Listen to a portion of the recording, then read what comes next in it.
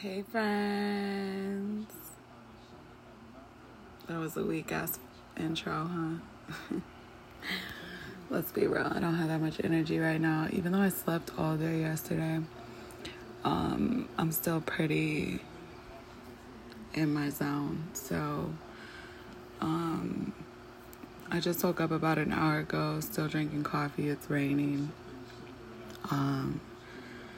And my mind is heavy on some stuff, and I'm just going to talk about it because that's what the fuck I do.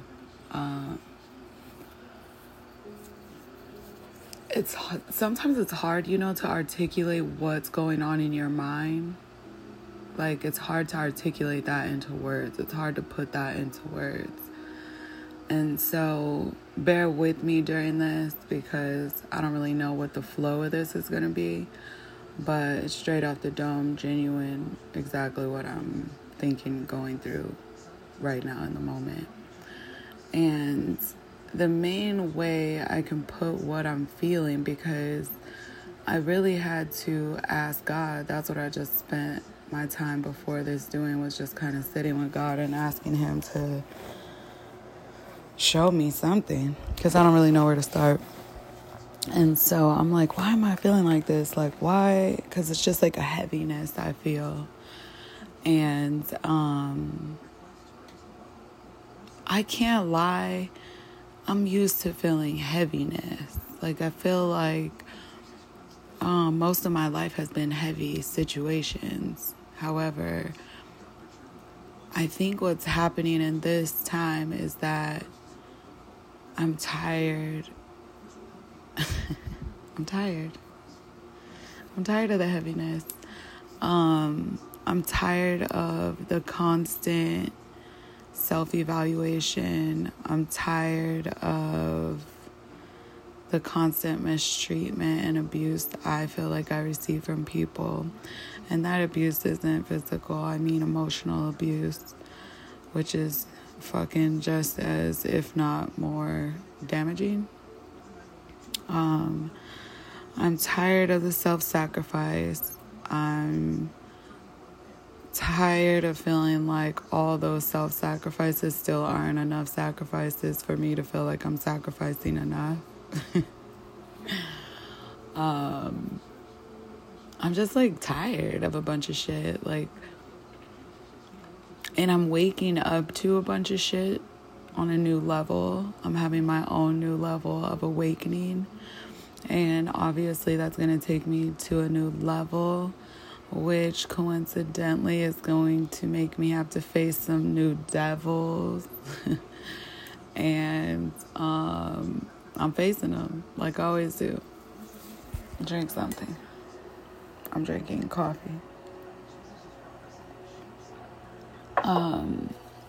So I'm facing those, and as I face them, I don't just face them, like I analyze them motherfuckers, and I just kind of like to mentally break them down before I send them on their way. Because by degree, my study is sociology. And sociology is half psychology, half cultural influence on the psyche of the human being. So what sociology dives more into is why you are the way you are. Typically how they determine why you are the way you are is environmental, cultural. When you study sociology, you learn that race by color is literally bogus. Like, it's so dumb. Like, it doesn't even make sense. If anything, we should all be categorized statistically by where we're from and not what color we are. Because you could have every race of people in one block and they're all going to share the same culture, which is going to give you the better ability to predict their behavior than the color of their skin. And so we'll get into that another time. But because my brain operates in that way of why do you do what you do? Not what made you do what you did. That's what psychology dives into. Psychology dives into the thought process, how damage and trauma throughout your life affects your actual thought process, your brain, your physical mechanisms. Psychology has more to do with the physical flesh of the body, where sociology deals more with the outside cultural, spiritual influences and impact that has on the human body. So every time I look at a situation, I'm looking at the why did you? Because in my brain, if I can understand why you did something, that's where my logic is activated. If you try to approach me from a level of justification of your actions, you lost me, and I'm not going to hear anything you said. If you tell me why you did what you did, like what your thought process was, what you thought your result was going to be, all of that shit, like if you give me that, you have a way better chance of getting through to me. And so that's how I approach my new level demons, right? Is why did you choose me to attack me in that way? What was it about me? Because you didn't choose Becky, you chose me. So why? Maybe you could start asking yourself those questions. Why? And when I say demons, let's go into that, right? Because a lot of us aren't familiar with this jargon. So a lot of us are fearful of this jargon. And that's really where these lower level entities want you to be. They want you to be fearful to speak on the shit, just so you'll kind of shut up and you won't make them leave your presence. And so,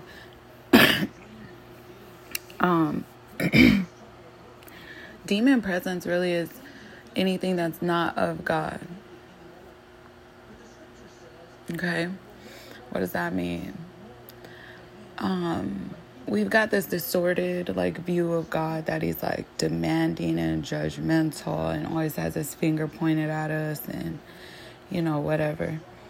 And if there's one visual I can change for you, I hope it to be that, because God looks down on us how we look down on preschoolers, toddlers, right? They're so cute, right? Even if you don't like kids, there's some cute ass kids, they'll crack you up. They genuinely mean well. They'll say some crazy ass shit. They'll do some crazy ass shit, and they don't really know what they're doing. They're just copying what they saw, right? So you're not really mad at them. You might have to correct them so that they can fit into society and they know the rules of society and what you say and what you don't say and things like that. That's what we're here for, is to guide them. And that's how God is with us. He's looking down on us like a bunch of toddlers, right? He has a big ass daycare center and we attend his daycare every day, and he's probably exhausted with our ass, but we won't even go there. But so when he's looking down on us and he's correcting us from that level of empathy that we have when we're looking at small children. You're not looking at these children like, you fucking idiot, you dumbass bitch. Why did you just fall down on the grass off of that tricycle, you fucking dummy? Damn. If you know anyone who talks to kids like that, please slap the fuck out of them immediately. But me personally, I don't know anyone who comes at kids in that way, in a ruthless manner like that. That's just your dumbass should have known better, you fucking dumbass 2-year-old. That's typically not the response you're gonna get. And so to change your visual on how God sees us when we're going through this thing called life, consider life a daycare. Consider yourself a toddler. Consider God the director of the daycare. One of my best friends is the director of the daycare. And she'll be assertive. She lets them know, hey, don't do that. Don't do this. Don't bop. But she literally loves these kids. Like, she goes out of her way. She's overworked. She's giving hugs and love and food and clothes and whatever it is that they need during that time. She is going to make sure that they get it. If their parents need it and she has a resource for them, she is going to get it. And I'm sure there's been plenty of times that none of us know about that she went in her own pocket and did something for these children. So think of life as the daycare facility that you are in. God is the director of the daycare. We have some babysitters down here that's guiding us. You want to call them pastors, preachers, life coaches, motivational speakers. All of these people are just in different positions in the daycare. They hold different positions and they help and assist in your learning and in your direction of where you need to go. We also have a tendency to just like be very harsh on ourselves, but very lenient on the demonic forces that are coming against us. Meaning, we'll look in the mirror all day and say all the horrible shit we do, but we're not addressing why we do those things. Why are you emotionally disconnected? Usually, when you are emotionally disconnected, it's because someone forced you to be that way. Because somebody made you feel like your feelings were not valid. So why should I even speak on them? My feelings don't matter, so I'm not even gonna go there. Who taught you that?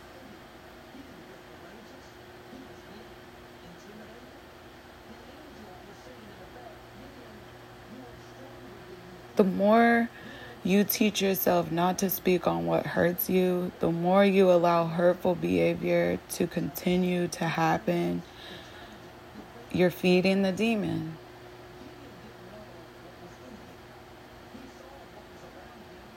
Because typically what starves that demon out, what starves that lower level vibration, what starves out that bad behavior is to literally starve it.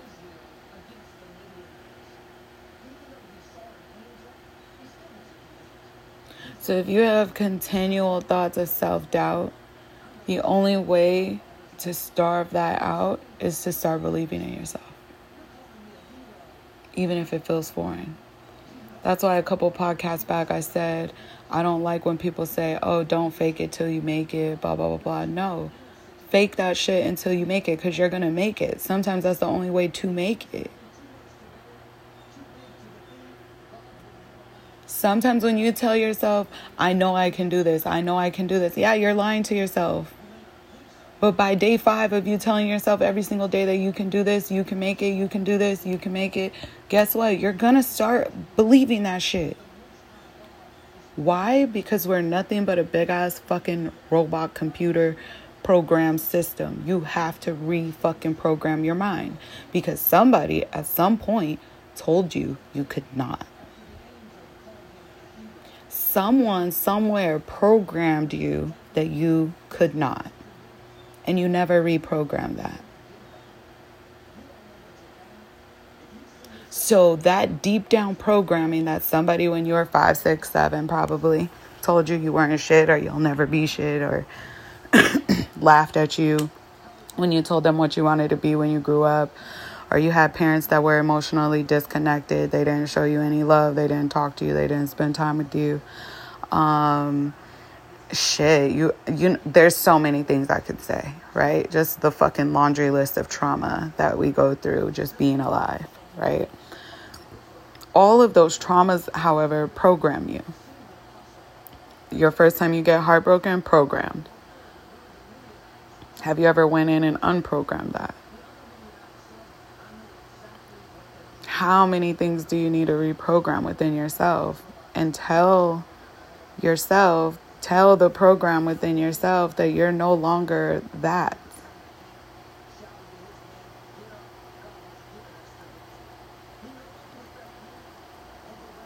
You're no longer that. You don't have to like be the same person your whole life. You don't have to like the same things your whole life. You don't have to want to be around the same people your whole life. You don't have to want to do the same job your whole life. You don't have to live in the same house your whole life. You don't have to live in the same city your whole life. That does not provide you with stability. What gives you stability is stability of the mind. Peace of the mind. That's stability. Living in the same house for 25 years, some people might call that stuck. Especially if 10 to 15 of those years that you were at that house for 25 years, you dreamed about vacationing or living in another city or doing other things, and all you did was daydream. You have a house of 25 years full of daydreams that you never did. Because somebody at some point programmed you and told you, this is success. This is just what you do. See, if you're like 45, I would say, what's the youngest? I would say if you're like, I'll even say if you're 30 or over, if you're younger than that and raised by your grandparents, you might fall in this category as well. But 35 and over, your vision of success is marriage, house, kids, job. Like that's, maybe a couple nice cars, right? That's the basic. That's the foundation of you're successful. You live in a nice house, you have kids, good looking spouse, good job, nice car. You got that. Right? Now what?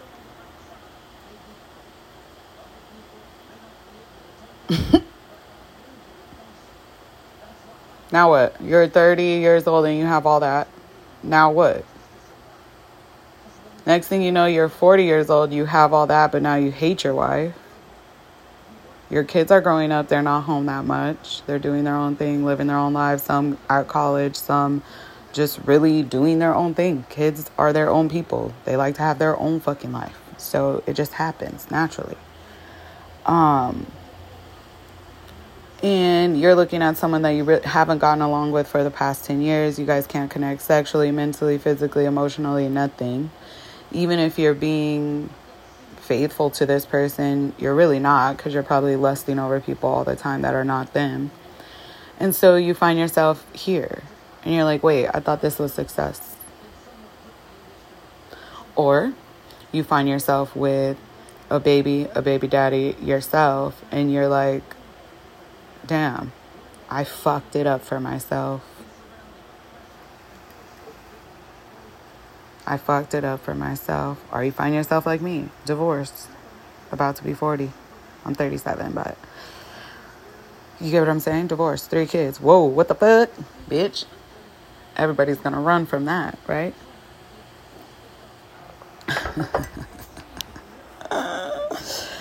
Oh, hell no. Divorced, 3 kids. Bitch, you should have stayed married. And I'm laughing at my pain right now because it's just the reality. So my point is that you followed all the rules. You did all the things that everybody said you were supposed to be to like be this successful, amazing person and happy and thriving. You just did it all. You followed the rules, baby, right? You followed the rule book for life. And you find yourself just completely, really unfulfilled, unhappy.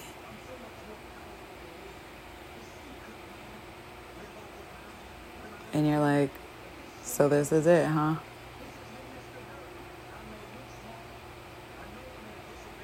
How the fuck do you get out of that? What the fuck is that even called? A midlife crisis? You know what I mean? What the fuck? So what do you do at that point? What do you really do?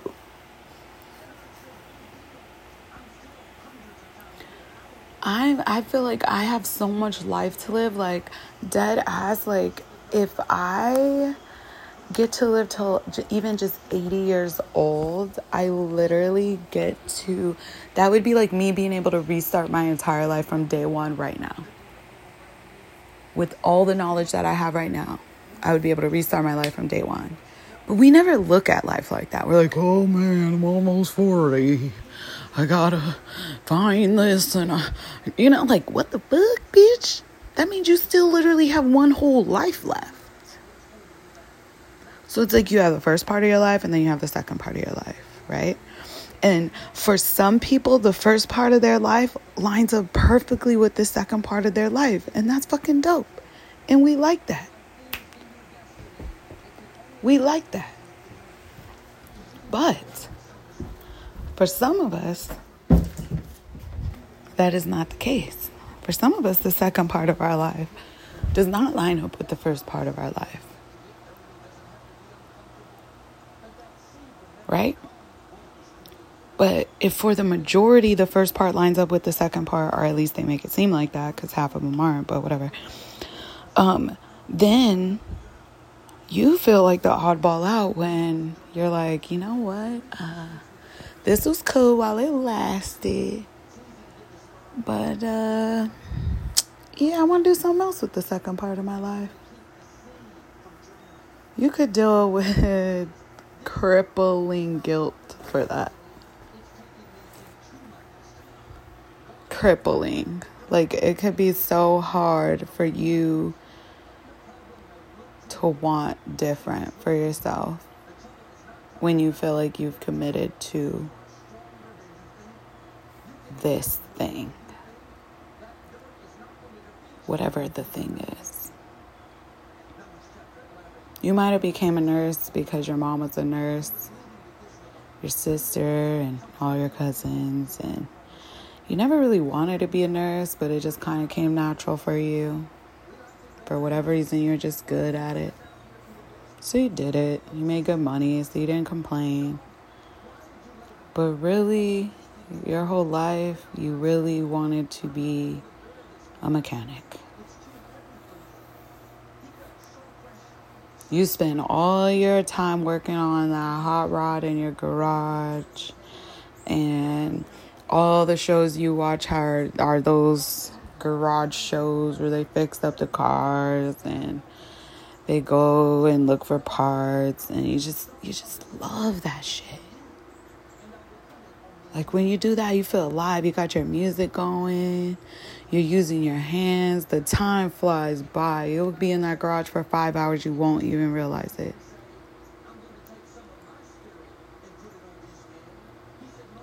But it doesn't line up with what everybody sees you as.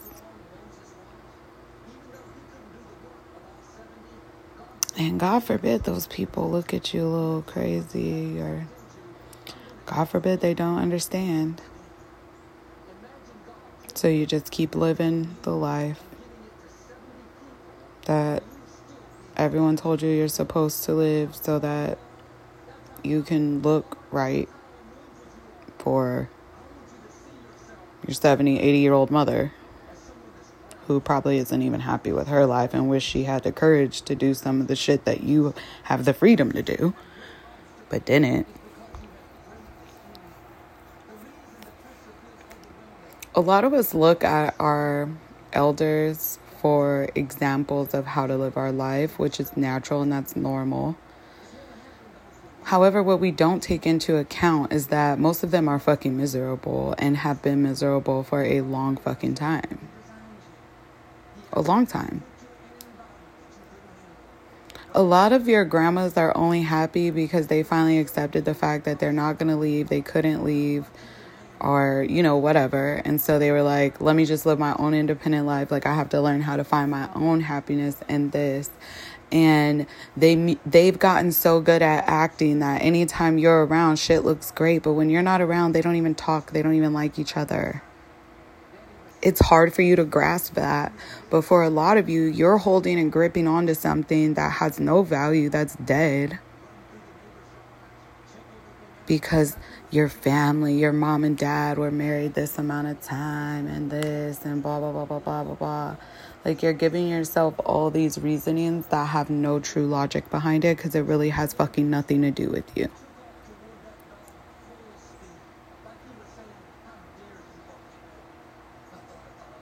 Nothing. How many of you have sat down and really talked to your elders and asked them some real serious fucking questions? How many of you have sat down with your grandma who's been married X amount of years? Maybe she's never worked in her life, always a homemaker, and she's just the sweetest thing ever. How many of y'all have sat down and talked to her and asked her maybe just one simple question, like, what do you think your life would have been like if you had the freedoms that I have now? Where would you have worked? What would you have done with your life differently if you could?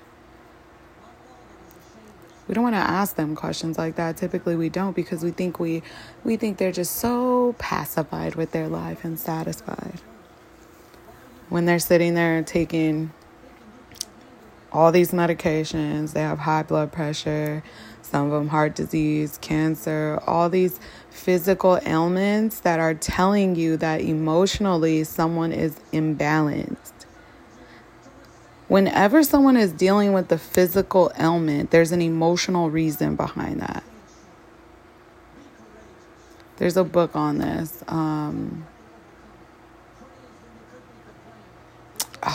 I gotta think of it, but it connects it's a doctor who is an atheist, and he started to see a connecting factor between his clients who suffered with depression and the physical ailments they were going through. So, for example, all of his clients who were on depression medication were also on blood pressure medication, were also diabetic, were also suffering from arthritis, typically rheumatoid arthritis. So for years, I think 10 or 15 years, he just collected data and pretty much at a very high rate was able to connect emotional conditions with pretty much every disease. The name of the book is on the tip of my tongue, but it's like called Emotional Diseases or something like that. I'll look it up. But that's your first clue to give you an idea of how your elders truly feel. If your grandma and grandpa are still running around that house and they're having a good time and they're not really on too much medication, maybe a little blood thinner, maybe something real light that's just like part of getting older, but they're living life, they're thriving, that gives you a pretty good indication that they liked their life. They were pretty satisfied with it. Wasn't too much stress, wasn't too much agony, too much pain. There was a lot of love. It was balanced. But when you look at your mom and dad or your grandparents and they have high blood pressure, diabetes, heart disease, arthritis, Alzheimer's, dementia, things like that are clear indicators of long-term emotional neglect, long-term stored trauma. That's not happiness. And a lot of them will be smiling every time you come over and this and blah. And you almost feel offended that I'm even saying what I'm saying right now, because your grandma's the sweetest person you ever met. And she's probably also the one that's in the most pain, because she is so used to neglecting how she truly feels. She loves you so much that she will put on whatever show she needs to put on to keep you pacified. And to keep up with the story she started writing for you when you were 2 or 3 years old, when this pain initially started and you were a baby. And she's like, oh, I can't have my baby girl seeing me sad. Let me freshen up. Let me splash my face with some cold water. Let me start cooking. Let me do some things so I can be who she needs me to be. Grandma's still being that person you need her to be when you show up at the house. But if grandma's dealing with all these ailments in her body, that's a scream to let you know that it might not be what you think it is. Maybe you could start asking grandma some different kind of questions. Drink something, please.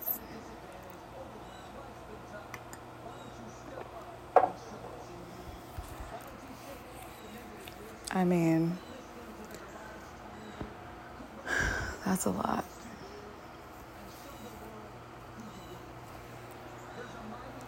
That's a lot. I know a lot of men who are with their girl because, man, she was there for me when shit was down bad. And I respect that so much, Light it if you got it. I respect that very much. But at the same time, it makes me sad. For both parties. Because she doesn't know that he's with her out of obligation.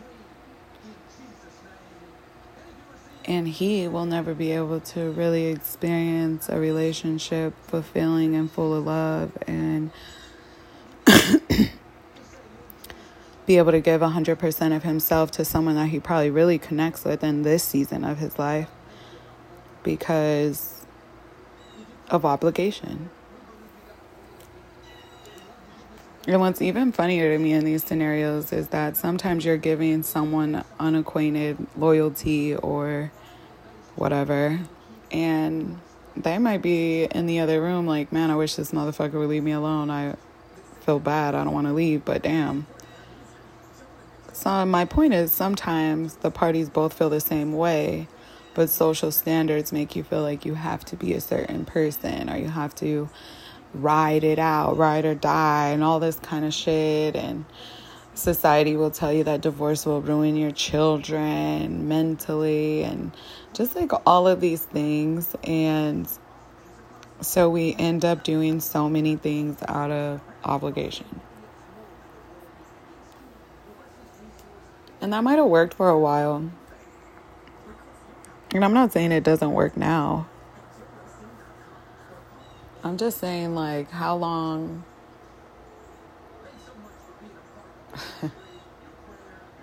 how long do we as a society continue to just, like, fake shit all the time? Maybe it's just me, but, like, I don't want a motherfucker to be with me that don't want to be with me. I don't know. It's just, like, weird.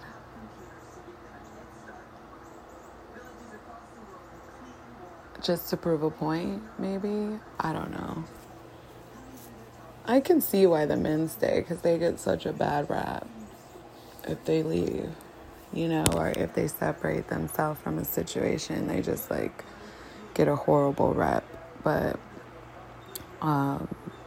not saying women don't either. Come on now, I went through all that, child. I was every hoe in the book, every gold digger, That comment was always hilarious to me when people would tell me I got with my ex-husband because I was a gold digger.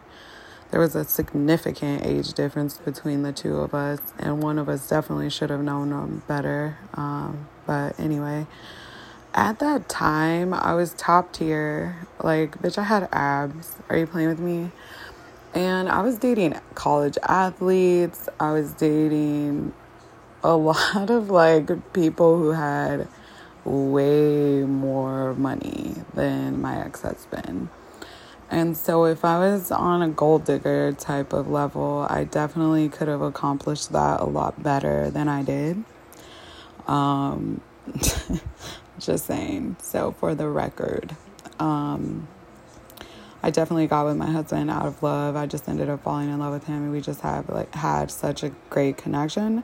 In a lot of ways, we still do.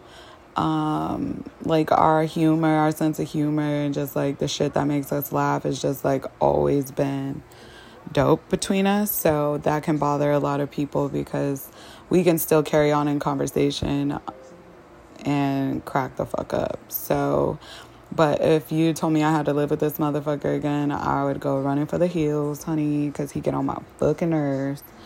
More than 5 minutes, I'm done.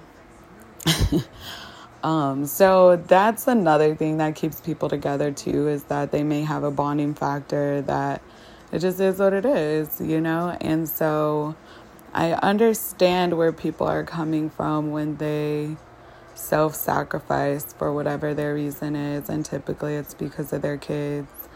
However, it's just like, how long is that gonna last? Because your kids get grown, they do their own thing, and you're sitting there miserable, and you missed out on many opportunities to live a healthy, happy, fulfilling life. Typically why I feel like we don't do this is nobody wants to go through that uncomfortable stage. Nobody wants to go through that phase where you have no one, you're single, you're this, you're that, or you're getting to know someone and you have to go through all the questions and all the bullshit. So, yeah. No one wants to be uncomfortable anymore. And that's kind of how I felt this morning, just uncomfortable. Like, I had to cut off some shit that meant a lot to me, but I knew was going nowhere.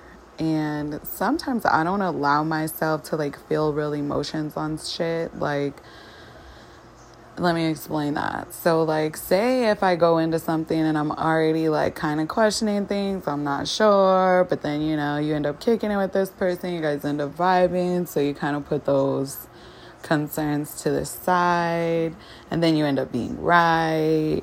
Like, whenever I find myself in these situations, because I'm obviously dating, so you'll date someone, you think you're vibing, you think this, you think that, and then you realize it's not that.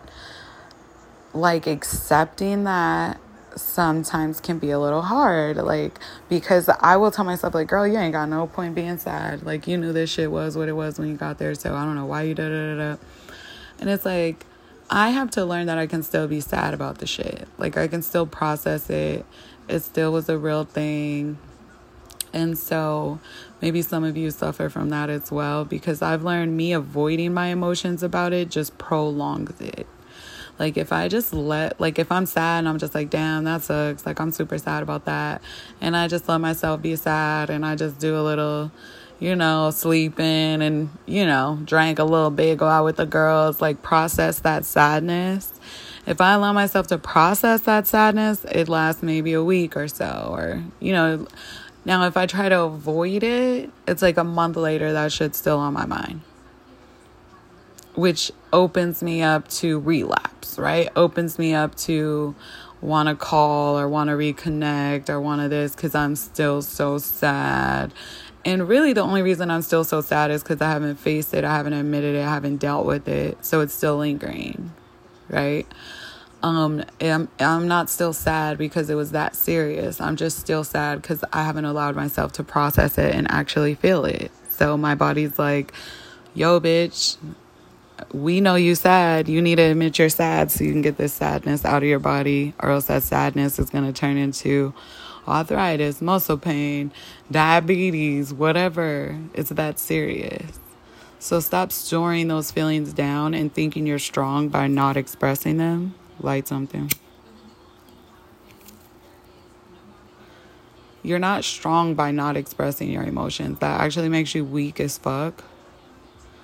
And I'm going to break down why. Somebody who can fully admit that they're sad, that they're hurt, that they're in pain, and continue to move on, that vulnerability shows strength, because anybody can go around and act like nothing hurts them. It's like, almost like, oh God, I wish I could tell you guys what I see in my mind visually as I'm trying to explain this. Like, You ever seen someone clearly get hurt, but they're so prideful that they walk away and act like it didn't?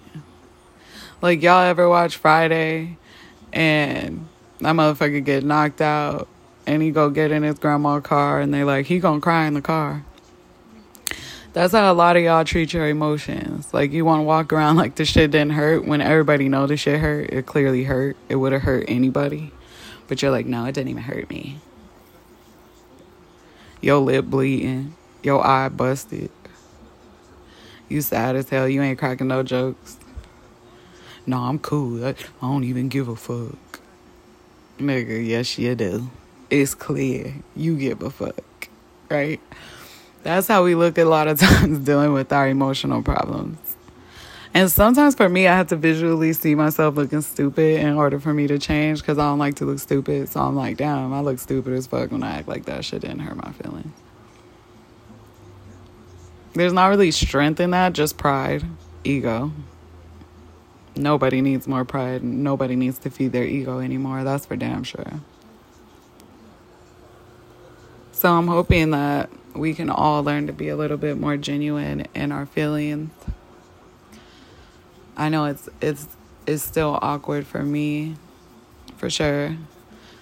I have to force myself a lot, but what I'm learning in it is that I feel lighter when I bite the bullet and I just say how I feel. Even if it's uncomfortable, even if I think it won't be reciprocated, I feel better when I'm just straight up genuine. I've learned in the past, I would say this year, my greatest lesson has been so far to be genuine with how I feel. I had a lot of pride before where it was like, if you hurt my feelings, I would act like you didn't. I would never admit it. I was the cut-off queen. Like, you piss me off, I just cut you off, block you, I don't give a fuck, I'll never talk to you again. Very dismissive, and that was with everyone. Family, friends, foes, didn't matter. Like, fuck you, bye. Very mean girlish. And God let me see myself, and he was like, yo, you weak as fuck for that. Like, you think you look like a boss bitch doing that, but really you're weak as fuck. Like, so what do I mean by that? What did God mean by that? And mind you, God comes to me as I am, so he might not come to you like that, but that's how God came to me. He's like, yo, you weak as fuck for cutting everybody off. It takes way more strength to talk a situation out, to confront a situation, to work through a situation. And yo, if you keep cutting people off, you ain't never gonna have nobody, and you know your ass needs somebody. We all do. And so I started seeing how really immature it was for me to just like cut motherfuckers off, block them, no explanation, fuck you, bye, whatever, I don't give a fuck kind of attitude. That shit was a raggedy ass attitude to have. And it was hurting me more than it was hurting them. So, joke's on me. Right? What I've learned since being more genuine this year, and what do I mean by that? Literally genuine. Like, if you hurt my feelings, I'm gonna tell you. If you pissed me off, I'm gonna tell you. If I didn't like how you're moving, I'm gonna tell you. If I do like how you're moving, I'm gonna tell you. If I really enjoyed myself, I'm gonna tell you. Like, what, I was just genuine, and I shared that genuineness with whoever was in my life. If I was going through a hard time, I wasn't scared to tell people, like, yo, I'm going through a hard time. If I felt like crying, at this point, I would call my best friends and I would cry. And they would be there for you, bitch. You know what I mean? I learned how to be genuine. I was so used to putting on a show because I thought that was strength. I thought the less emotion I showed, the stronger I was. And that's just, it's actually the complete opposite of that. There is power in learning to express your emotions properly. And not only that, you're more likely to get what you want if you say what you actually want. If you go with the flow and you act like nothing hurts you, nothing bothers you, nothing this, nothing that, then no one's ever going to change their behavior towards you. But if you really don't like the way a motherfucker is moving, if you don't like the way a motherfucker is acting towards you, and you address that shit and you put it out on the table and you let it be known and you let it be clear that you don't fuck with that shit, then either you eliminate that shit from your life and you don't have to deal with it anymore, or the motherfucker steps up to the table and acts right. It's a win-win either way.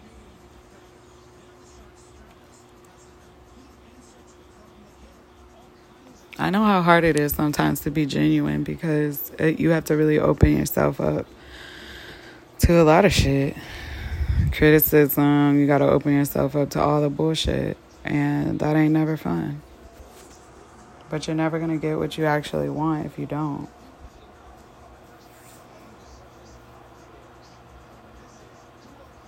Lighten the load, folks. Let a motherfucker know how you feel. Let a motherfucker know how they hurt you. Let a motherfucker know how much you like them. They might like you just as much. Let's stop living in pride.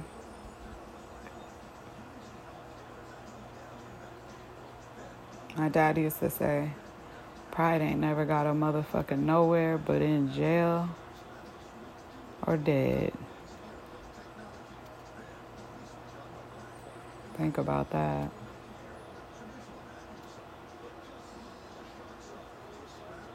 I hope that a lot of us can learn how to be a lot more genuine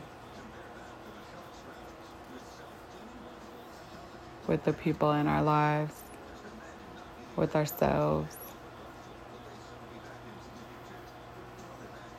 That's what we're lacking right now, is genuine.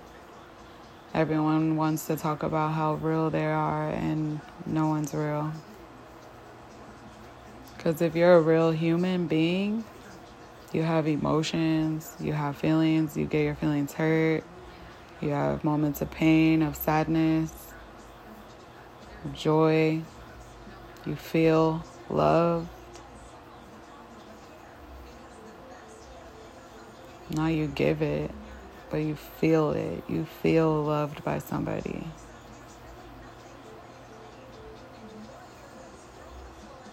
We're in a world full of robots, so the humans are starting to feel outnumbered. You know that your emotions are what make you a human. The ability to feel. Don't numb yourself. Like, just express yourself. It'll be okay. It will be okay. That's all I got for you today, folks. I'm about to do a little cleaning.